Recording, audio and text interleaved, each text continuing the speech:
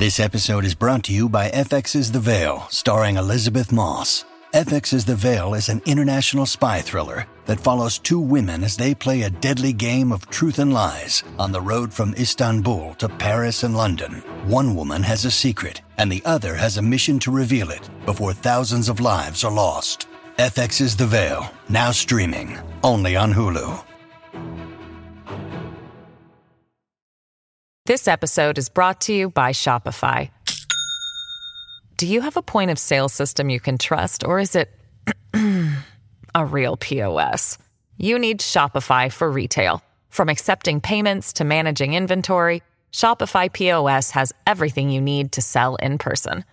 Go to shopify.com/system, all lowercase, to take your retail business to the next level today. That's shopify.com/system. Welcome to the New Books Network. Hi, everybody, and welcome back to the New Books Network. I'm your host, Steven Seagal, and my guest today is author and historian Patrice Dabrowski, who has written a book with Cornell University Press called The Carpathians, Discovering the Highlands of Poland and Ukraine, published 2021.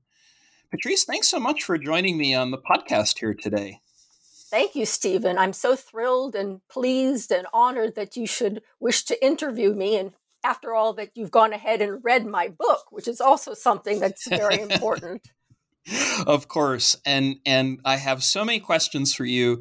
But I want to introduce you first to our audience. So Patrice Dabrowski has taught and worked at Harvard Brown, the University of Massachusetts at Amherst, and the University of Vienna. She's currently an associate of the Harvard Ukrainian Research Institute, an affiliate of the Minda de Gunsberg Center for European Studies, a member of the board of directors of the Polish Institute of Arts and Sciences of America, or PIASA, and editor of Age Poland, which I think does really great work out in public. Dr. Dabrowski is the author of 3 books: Commemorations and the Shaping of Modern Poland, 2004, Poland, The First 1,000 Years, 2014, out in paperback 2016. And this book we'll talk about today, The Carpathians, Discovering the Highlands of Poland and Ukraine. In 2014, she was awarded the Knight's Cross of the Order of Merit of the Republic of Poland. So I'm really honored, Patrice, to talk to you today about this book. And I'm going to start in our tour of the Tatra Mountains and Tatrnictwo, the Carpathians, really, by asking you what brought you to the topic. What was your motivation for getting interested in the subject? Well, Stephen, my experience with the Carpathians goes way, way back. My first encounter with the mountains was when I was on a Kosciuszko Foundation junior year abroad program many more moons ago than I care to admit, back in the days of state socialism. And I learned to climb the mountains, to love the mountains. I spent time going on what they call Rajdy, or group excursions. On one of those excursions, I actually met my future husband, to whom this book happens to be dedicated.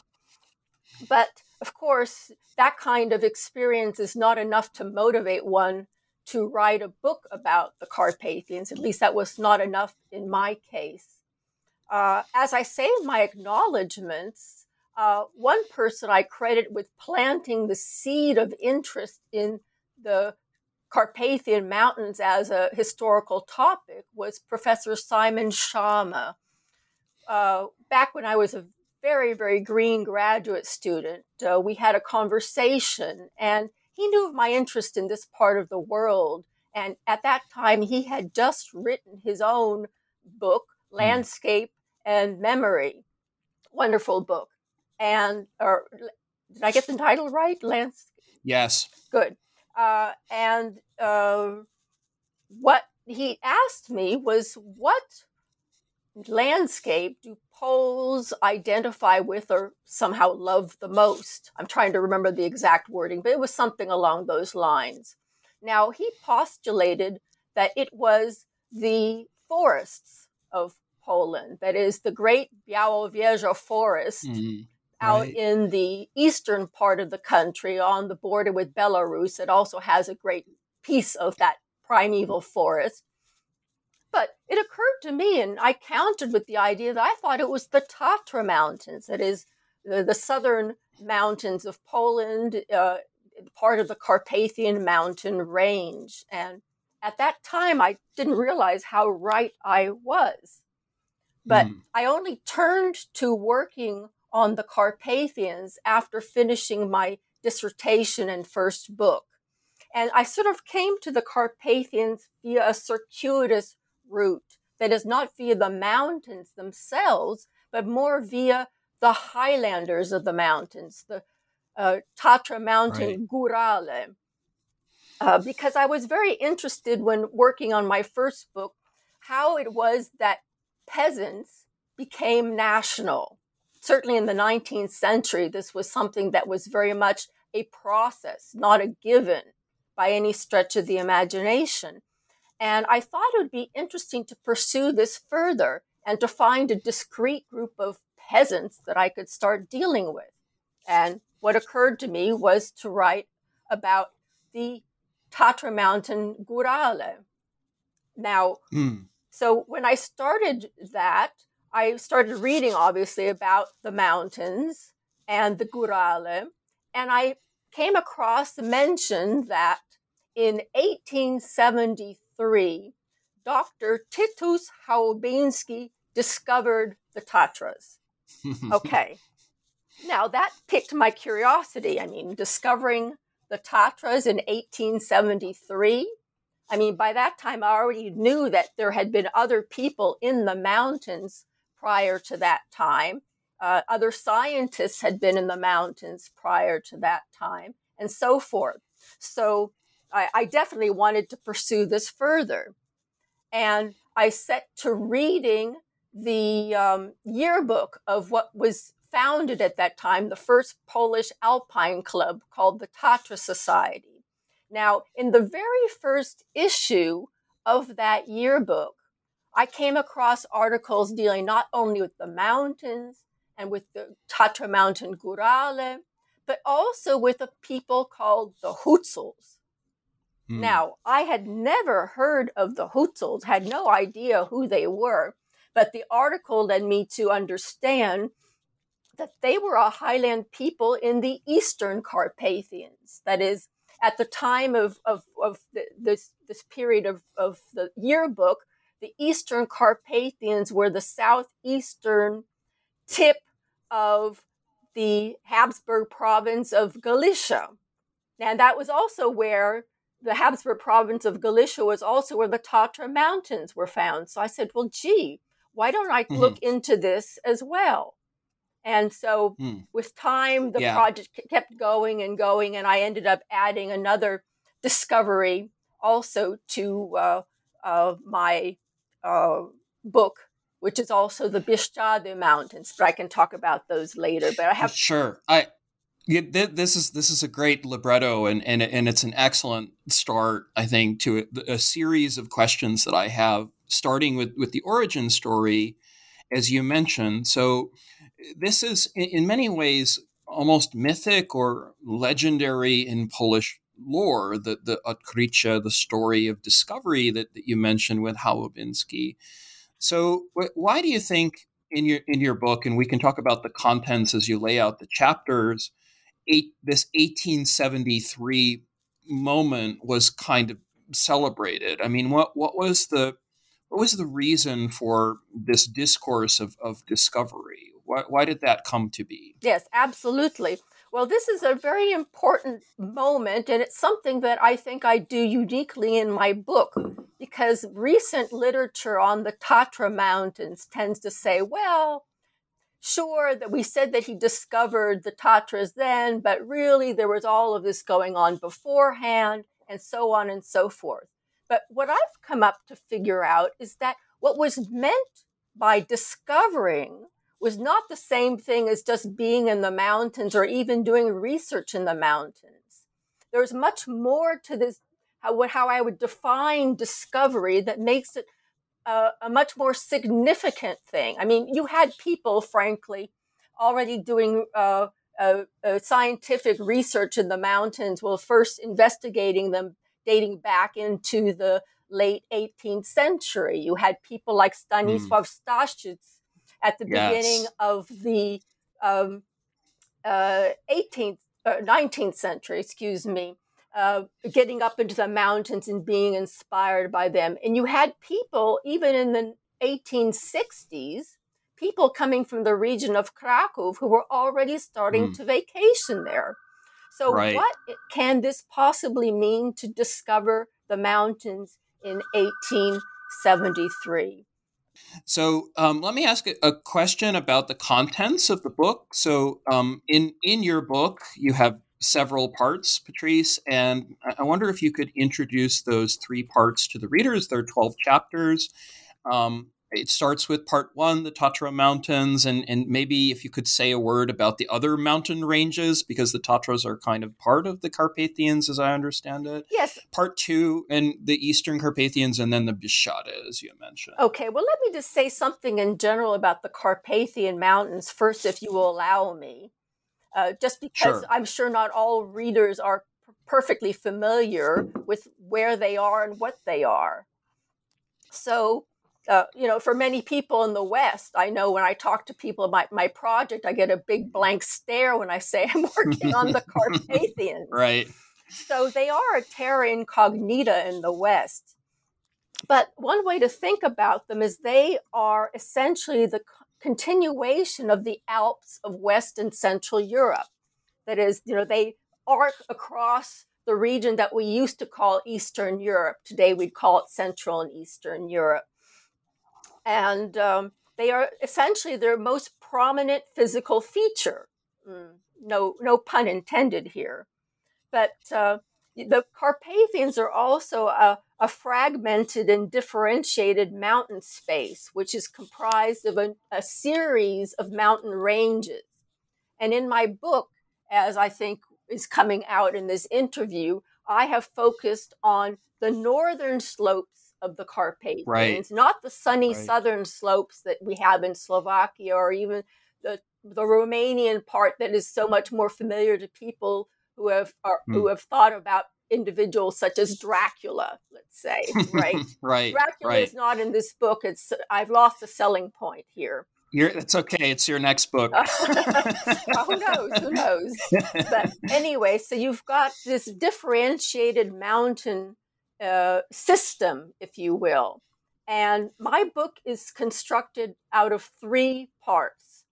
As you mentioned, the first part deals with the Tatra Mountains of Galicia, again, in this period prior to World War I. The second part deals with the Eastern Carpathians, that is the Hutsul region, of both Galicia and the Second Polish Republic, by which I mean to say that it begins before World War I, but it extends into the period after World War I, into the interwar period. Mm-hmm. And then the third region is that of the Bieszczady Mountains of the Polish People's Republic, which of course means the period following World War II. Mm-hmm. And so let's talk a little bit about the sources that you're using, and we can go in order if you like, but I'm really fascinated by how you draw multilingual sources together in what amounts to be, at least in terms of its topography, a highland to lowland and lowland to highland space. And I'm fascinated by how you redraw this borderland, frontier, whatever region, contact zone region vertically, right? So you're not just using, let's say, the space or the metaphor of the nation state, but you're actually talking quite a lot about these multilingual zones. What were the sources that you were attracted to? Was it tourism? Was it travel guides? What sort of things did you end up finding on what ultimately becomes mass tourism and mass tourism to places like Zakopane and the Carpathians? Yes, well, I used a wide range of sources for this book. One of them happened to be, happily enough, the materials of various alpine clubs during this period. So again, I mentioned the Tatra Society yearbook. In the interwar period, there was an organization, a new alpine club, quite novel in shape, called the Society of Friends of the Hutsul region. And I was able to find some of the papers of that organization as well as their publications. I mean, finding the papers was not the easiest thing to do. I had to go to Ukraine to do that. Right. They have a wonderful archive in Ivano-Frankivsk that had. Oh, I didn't know that. Oh, yeah, I didn't know that. absolutely. That was where I found the materials for the Society of Friends of the Hutsul region. Wow. And so that was an amazing find there. And that in turn directed me to the Central Military Archive in Warsaw, if you can believe that. I mean, you have to know something about the part 2 of my book to understand that connection. But I also was able to use things such as the student weekly of the Warsaw Polytechnic called Polytechnic for the last part of my book. But I try to use a wide variety of sources, again, archival as well as travel logs insofar as they were. And again, especially publications of these organizations that were so engaged in the discovery of the Carpathian Mountains, of these specific ranges within them. And could you talk a little bit, Patrice, about the tourism industry and the tourism boom? Because for people maybe who are among our New Books Network listeners unfamiliar with the lore of the Polish intelligentsia in places like Zakopane, I think this is exceptionally important. I mean, you mentioned the Zamoyski family. I think I forget which one it was, but how people begin investing in this area in the 1890s and 1900s. How does that work exactly? And then ultimately, who is attracted to all of these hikes and to alpinism and hiking and skiing and so forth? Oh, yeah, that's a great question, Stephen, because it's important to understand that when I begin my book in the 19th century, this is in the 1870s or thereabouts, there aren't too many people within the larger Polish society who go on vacations, certainly not mountain vacations. At best, people in the 19th century have this interest in taking the water someplace out in Western or Central Europe. And that would be their idea of a summer vacation. And what happens in the course of my book, in the course of my research, the mountains become a huge draw. Zakopane, picturesquely situated at the foot of the Tatra Mountains, becomes and is transformed into this wonderful high altitude mountain resort, a place where people can go, and actually they can also take the waters there, mind you. Spas. The spas, right. You have to put spas in there, but you can also hike and climb the mountains, and that becomes really fashionable as the 19th century and early 20th century go on. And how does that become part of Polish literature? So you talk about several characters. I wonder if you might introduce Witkiewicz and some others. Definitely, I'm thinking of some of the canonical writers within Polish literature. You have the development of the Hutsul Theater, which I think is a fascinating story. So what happens? How do these mountains then find a place among Polish writers, among the Polish intelligentsia? Well, this is part of the discovery. This is part of what makes the discoveries in my book discoveries, is the fact that you also have this phenomenon spreading more broadly and more deeply within society. You mentioned Stanisław Witkiewicz. He's certainly worth saying a thing or two about, because it is he who actually helps to create this myth of Haubiński. He's the one who, in his very famous work uh, uh, on the mountain pass, that it says repeatedly it was Dr. Titus Haubiński who discovered the Tatras for us. And one of the things I want to emphasize is this for us part. This is for Polish society. At the time, a Polish society that was partitioned among 3 empires. And the Tatra mountain region became a magnet for people from those 3 regions, a place where they could congregate together, because, of course, this is at a time when Galicia has a degree of autonomy, if you will. That is, life for Poles is best in this part of the old partitioned Poland. So they come up into the mountains, they congregate, they become fascinated with highland culture as well as with hiking. And people write, such as Stanisław Witkiewicz is On the Mountain Passes, is the canonical work.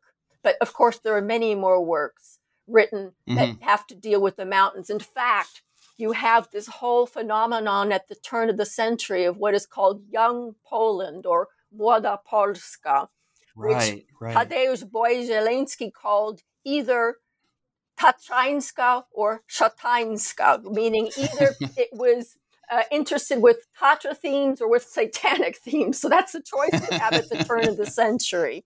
And so they too engage in writing about the Tatras and in promoting them through their poems and other works.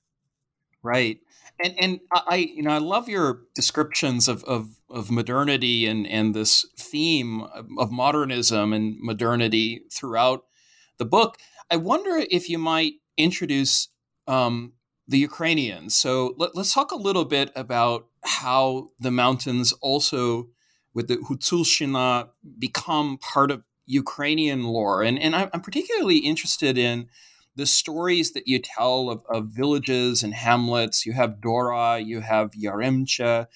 So there's an idea that maybe this region is a kind of Alps or Switzerland or Scotland. I'm not quite sure what the best analogy, if we want to use nations and nation states. But what does it become for the Ukrainians as well? I think this is an especially important part of your story. Yes, well, definitely the Ukrainian section, I think, is very differentiated because it means different things to different people. And you have different groups of Ukrainians. I mean, the Ukrainians are not a monolith by any stretch of the imagination in this book. You've mentioned the village of Dora, which is one place where you had people who were nationally conscious Ukrainians coming to vacation. And they were doing this in a way to sort of counterbalance what Poles and Jews were doing in the little hamlet of Yaremcha, which was was part of Dora for quite a long time. And there was this whole issue of trying to turn Yaremcha into a high altitude resort, that is, officially turn it into one. They wanted to separate from Dora, which seemed to be more, shall we say, or let's say less interested in becoming a destination of that kind. It was much more of an agricultural area and perhaps much more influenced by some of the Hutsuls there who may or may not have been interested in developing in this way as well. So you've got people coming from what was then the city of Stanisławów or Stanisławiv, and or Ivano-Frankivsk. Or Ivano-Frankivsk today, of course, which, although I have to admit, I didn't find any material on them in Ivano-Frankivsk. That really would have been helpful if I had. So you've got people, Ukrainians there saying, we have to go and Ukrainianize this region. We can't let Poles and Jews develop it. And they weren't so much into developing, they were more into turning the Hutsuls into nationally conscious Ukrainians, as far as I can tell. So that's a very different story. But you also have, in the same region, at the same time, but in a different village, a very different phenomenon going on. And this would be the village of Kryvorivnya, in Ukrainian, Polish Kryvorivnya, which is where the cream of the Ukrainian elites, the highest of the intelligentsia, vacationed. People like Ivan Franko, and others like and the historian Hrushevsky, right? He even had a house there to vacation in. And this is to go back to a point that you mentioned earlier. You mentioned a Hutsul theater that I would like to return to.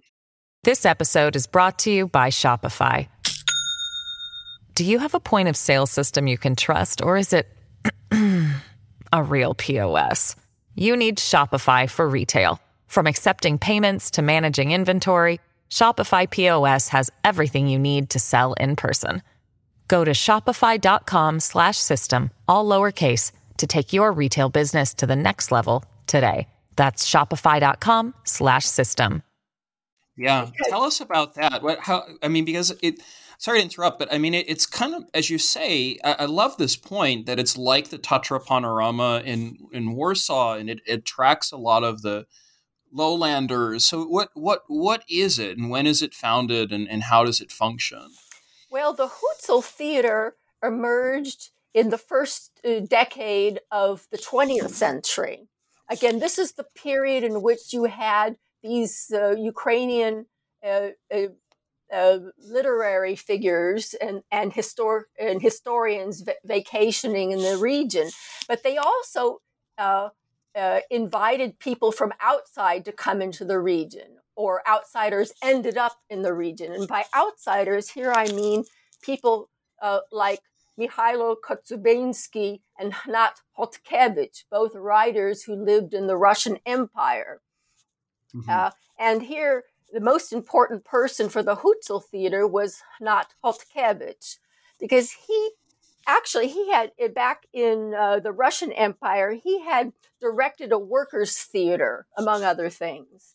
And he ends up spending years in the Hutsul region and becomes absolutely enamored of the Hutsuls. And he sees in them consummate actors, believe it or not. I mean, the way they posture, interact with each other in social settings and the like. So he thinks he can create a theater for the Hutsuls, with Hutsuls performing, for a broader audience. Now, of course, what does it mean for a Hutsul to perform when he has never seen a play before?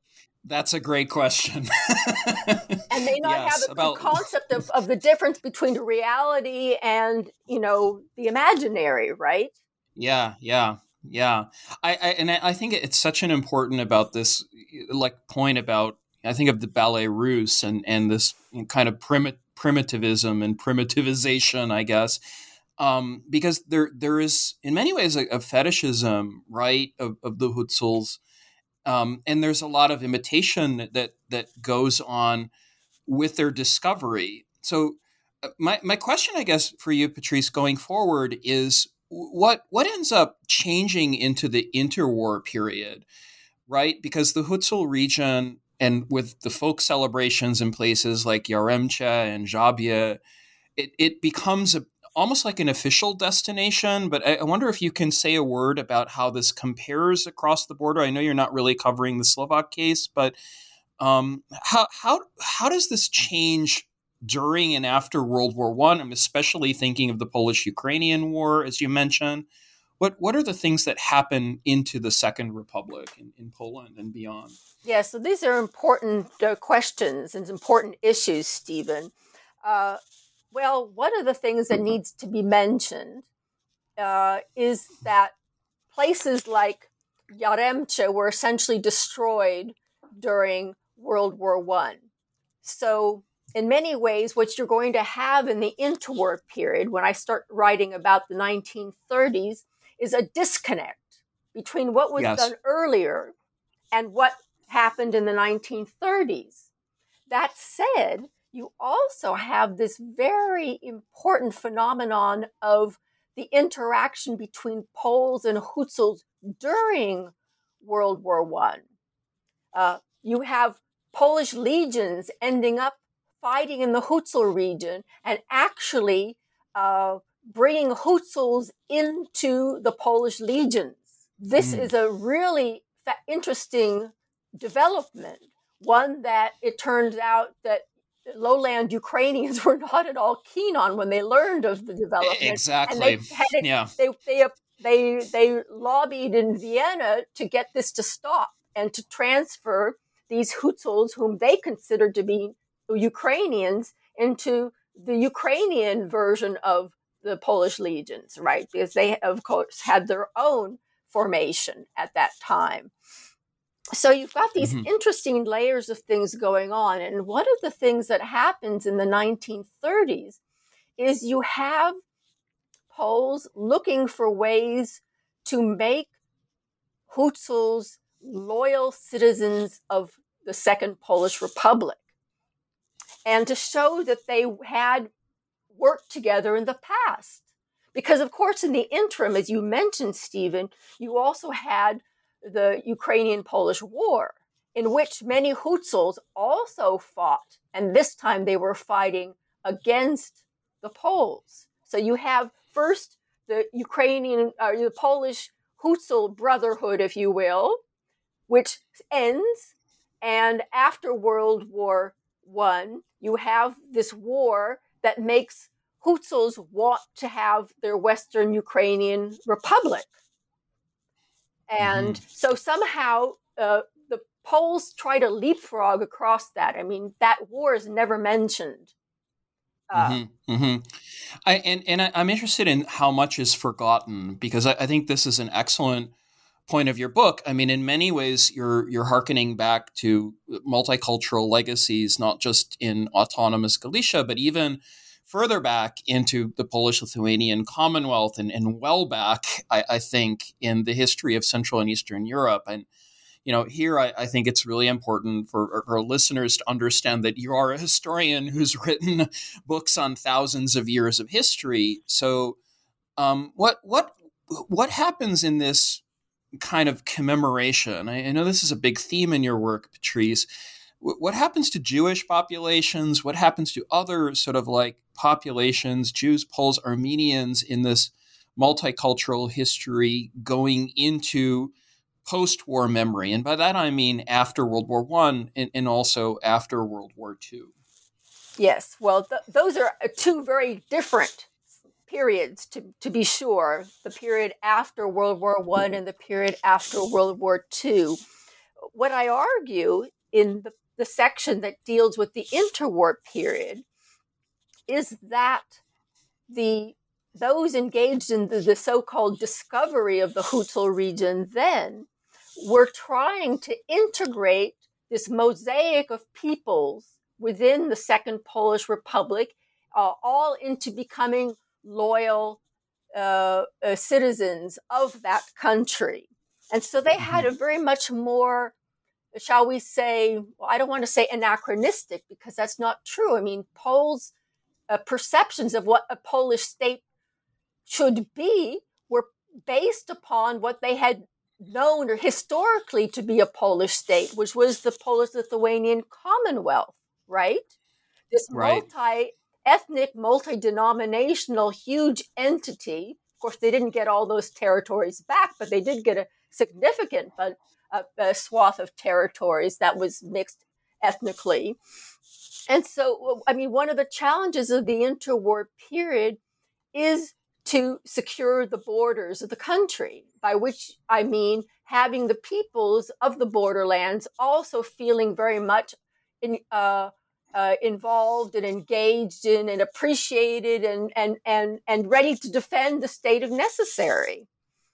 So you've got that complete, you've got that sort of thrust in the interwar period. Now, after World War II, you have essentially the undoing of all that. Yeah. The undoing of all that. It's undone during the war. with the Holocaust, with population exchanges that take place towards the end of the war, moving people who were considered to be Ukrainians, even if they may have been Lemkos or Boykos and thought of themselves as being local or Ukrainian or not. I mean, the sense of identity was varied, moving them into the Soviet Union, where you had Poles coming into the new Polish state. And you had Operation Vistula, which importantly got rid of the rest of that population, dispersing it within the north and the west of the Polish People's Republic. So you have a country that now wants to be a true nation state. Mm-hmm. Yeah, this is such an important question in Polish and Ukrainian, and I would say larger Central and East European history, as you cover it well. And I can't possibly do it justice. The famous Pilsudski-Dmowski quarrel and this idea of the tension between the multicultural state or republic, federal republic, and nation states in the history of the 20th century. I want to move forward, Patrice, and ask you a little bit about post 1945 and the PRL, so the Polish People's Republic, after the war and under socialism. So what happens to these regions then? And I'm thinking of Bieszczady especially. I love your description. In the last part or the last several chapters of the book, you describe people going to these areas almost as if it's a wilderness and it's a place of bums and dreamers, as you describe it, bums and dreamers, misfits and hippies, lovers of nature, poets and artists, borderland rebels and true originals, all self-reliant and above all freedom-loving, drawn to the wild expanses of the Bieszczady, a region that seemed to serve as a relief valve for the still young state socialist country. Could you say a few words about this? What happens as the region itself gets transformed in the 1960s and in the 1970s with tourism? Mm-hmm. Oh, definitely. Well, one thing that's worth noting is the fact that the Bieszczady Mountains were not this wild wilderness prior to World War II. I mean, they were very much inhabited by the Lemkos and Boykos and Jews and others that I talked about already. But because of the war, because of the fighting that also takes place in the first years after the war with the UPA, the Ukrainian insurgents, you have much of it burned down, left for about a decade as a no man's land. And this no man's land is transformed into this new, if derivate, wilderness because all these trees grow up, bushes, everything. It becomes totally wild and wonderful in an interesting sort of way. And this becomes a place where one can now go and hike to one's content. Now, I should mention this in contrast to the Tatra Mountains, which become a national park in, yes, I believe it's 1954. That's right. And so you can hike in the Tatras, but you have to go along the paths. You can't go here or there. I mean, there's all these restrictions. Whereas in the Bieszczady, there are no restrictions. And that is what Poles of the 1960s and 70s love. That is those, at least, who are interested in tourism in this region. And they come into the millions, really, when you talk about the various levels of tourism in the larger Bieszczady region. Mm-hmm. And I would guess, for trekkers, like I'm coming at this as a person who lived in Colorado for a long time, and I know how important hiking is and alpinism and the millions of landscape photos that exist of the Rockies and places like the Alps too. But there seems in your book to be almost like a capitalism that takes place within socialism, and I guess I'm really interested in the life, let's say, of these places. If you can talk about the biography of a place or no place, where do people go, and then what happens to these tourism and leisure destinations over time through the last years of the PRL and ultimately when Poland turns back to capitalism? Mm-hmm. Well, again, you've got this tension throughout the post-war period between those who want simply to trek, with no restrictions, camp wherever they want and all of that, and the regime, which is not so intent upon leaving this region in its wonderful wilderness state. It rather wants to treat the Bieszczady like any other part of post-war Poland. That is, it turned it into a functioning, economically developed clog in the socialist wheel, right? Right. So you've got this great tension here that it extends from, it's from the very beginning, because it's always very hard to finance tourist development in the region, because the monies tend to go towards logging or rock quarrying or doing other sorts of things that the trekkers don't want to see in the region. You have the construction of these highway loops that enable the foresters to do their work. You have the construction of reservoirs on the San River, which create these big, beautiful lakes that people want to vacation by, but which the regime seems incapable of understanding what kind of a resort to create there. I mean, they have these barracks and things like that people can live in, and it's very primitive. They're not developing it the way, that part of the region, the way they should or could. Mm-hmm. And there are some destinations that are very famous, right? Like Morskie Oko. Does that change, let's say, in the 90s? Are there people sort of investing in these areas, or is there an attempt to kind of maintain its pristineness and keep it as a metaphor or a symbol of authentic nationness? What happens in these places as destinations? Well, places like Morskie Oko these days are absolutely mobbed. I mean, you can't go there. You can't get there. I mean, if you want to, there's a wonderful little lodge or a hut, for hikers right near there. If you want to stay there, you're going to have a very hard time getting a place. Even getting there, it's it's absolutely crazy. I mean, because that still tends to be the big destination for people in the Tatra Mountains. I mean, it was a site of pilgrimage in the period before World War I. I mean, it's less a pilgrimage in that way, but it's just a thing that everyone wants to see when you get to the Tatras. So, I mean, right now, I can't remember when I last had a chance to spend a night in the Morskie Oko hut. Or even, to get in, you need to get into the hut if you want to climb Rysy, because essentially you have to start extremely early in the morning to climb the highest of the Polish peaks that towers over Morskie Oko. Yeah, I mean, so much has changed in I guess with the demographic boom. I mean, it began in the 1870s with a few thousand or maybe a few 100,000 people, and so let's talk a little bit about where your work could be placed in environmental history and borderland studies and tourism. I know that you mentioned a lot of works that have been produced. You mentioned Simon Schama, for instance. I'm thinking of Andy Denning's work on skiing.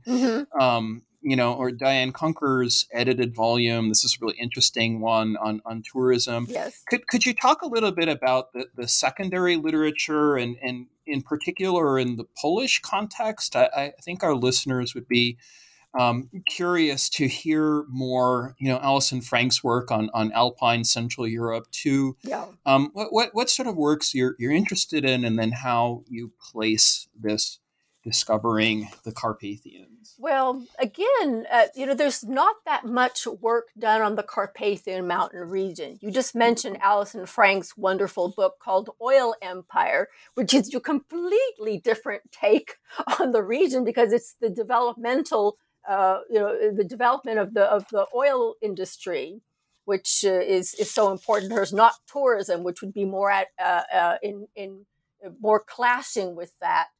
So I tried to position myself vis-a-vis other sorts of alpine literatures, for example.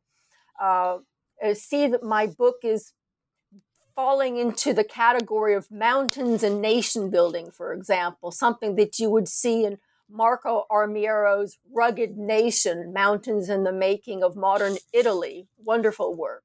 I don't know that. Or Tate Keller's Apostles of the Alps, Mountaineering and Nation Building in Germany and Austria. So I sort of see my book fitting very well with that sort of environmental history type of work. So it's environmental history, but with this national cast to it. It's not a pure environmental history, such as a wonderful book I can mention, and one could actually recommend, by Anthony Amato. I read his dissertation probably 20 years ago, and his book has just come out last year. It came out after my manuscript was turned in, so I wasn't able to use the final product in my research. And he has a book entitled The Carpathians, the Hutsuls, and Ukraine, an Environmental History. Oh, wow. I don't know that either. Thank you. It just came out at the end of last year. So it's definitely also worth paying attention to.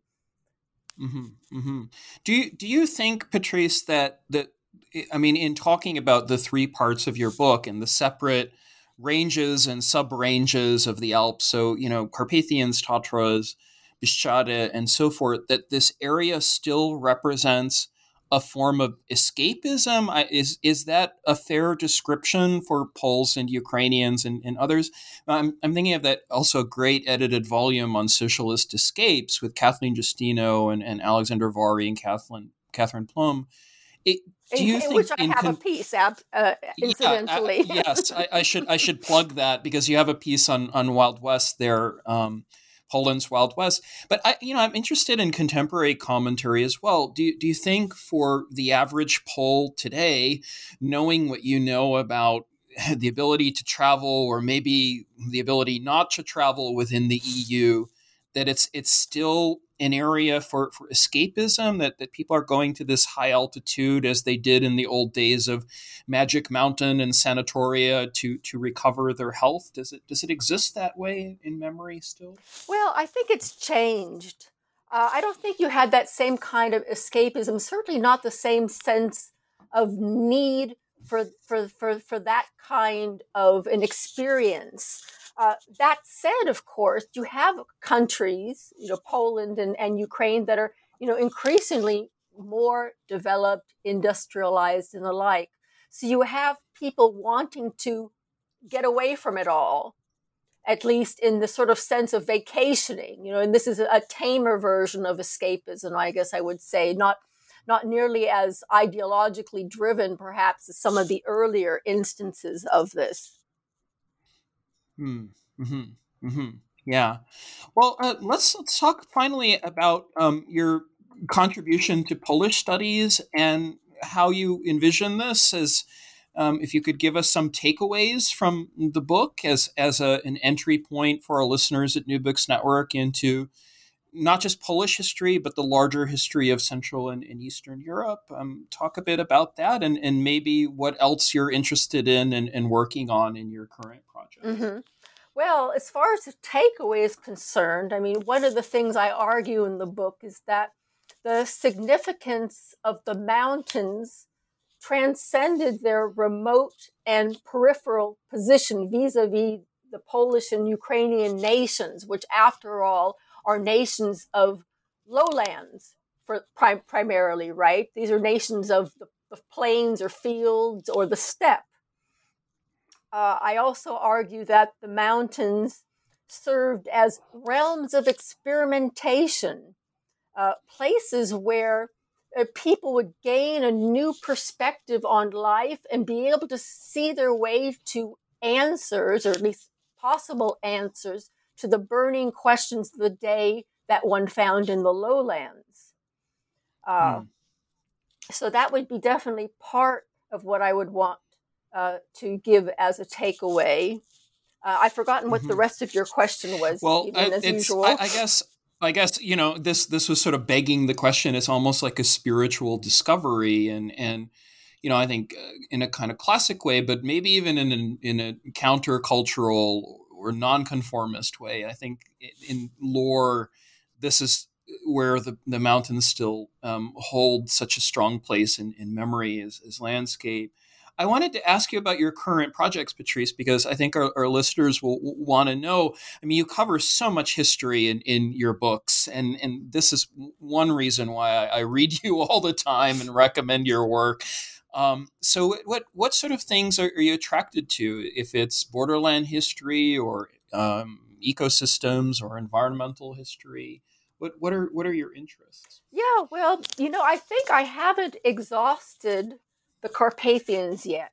I mean, there's still certain things that I need to get out. This book, believe it or not, is actually a relatively short book. And it focuses primarily on this facet of discovering, right? That's the red thread that runs through the entire book. But there's more that one could do with it in a sort of environmental, historical way. I think there's still other issues. I have an article that's just come out in History Today that is a spin-off from the book. So I'm doing different things like that right now. And I guess going on from here, I'm also thinking a little bit more about continuing with peasants, believe it or not. Oh, great. Jacquerie. There's this whole new movement in Poland today in sort of rethinking the place of peasants in Polish history. And I've been waiting for months to get my hands on a book that I know is now on its way to me, so that would help me to place myself within this new realm of investigation, and perhaps do something in that regard. But that's still pretty much up in the air right now. Yeah, I think that's great. I mean, it's so important. People often overlook 1846, that moment, and you describe it, in your work consistently as almost as important as the other two uprisings in the 19th century. I think there's a lot of great work that remains to be done on not just the Narod, but also the Lud. So I really look forward to that. And I just want to end by saying congratulations and thank you for writing this book. I hope people will pick it up. And we have been speaking here at the New Books Network with our guest, author and historian, Patrice Dabrowski. She's the author of a new book out with Cornell University Press 2021, and it's called The Carpathians: Discovering the Highlands of Poland and Ukraine. So once again, gratulacja. Thank you, Patrice, for joining us on the podcast today. And thank you so much, Stephen, for having me and for all of your wonderful work promoting other people's work. Of course. And thank you. And until next time, I'm your host, Stephen Siegel on the New Books Network.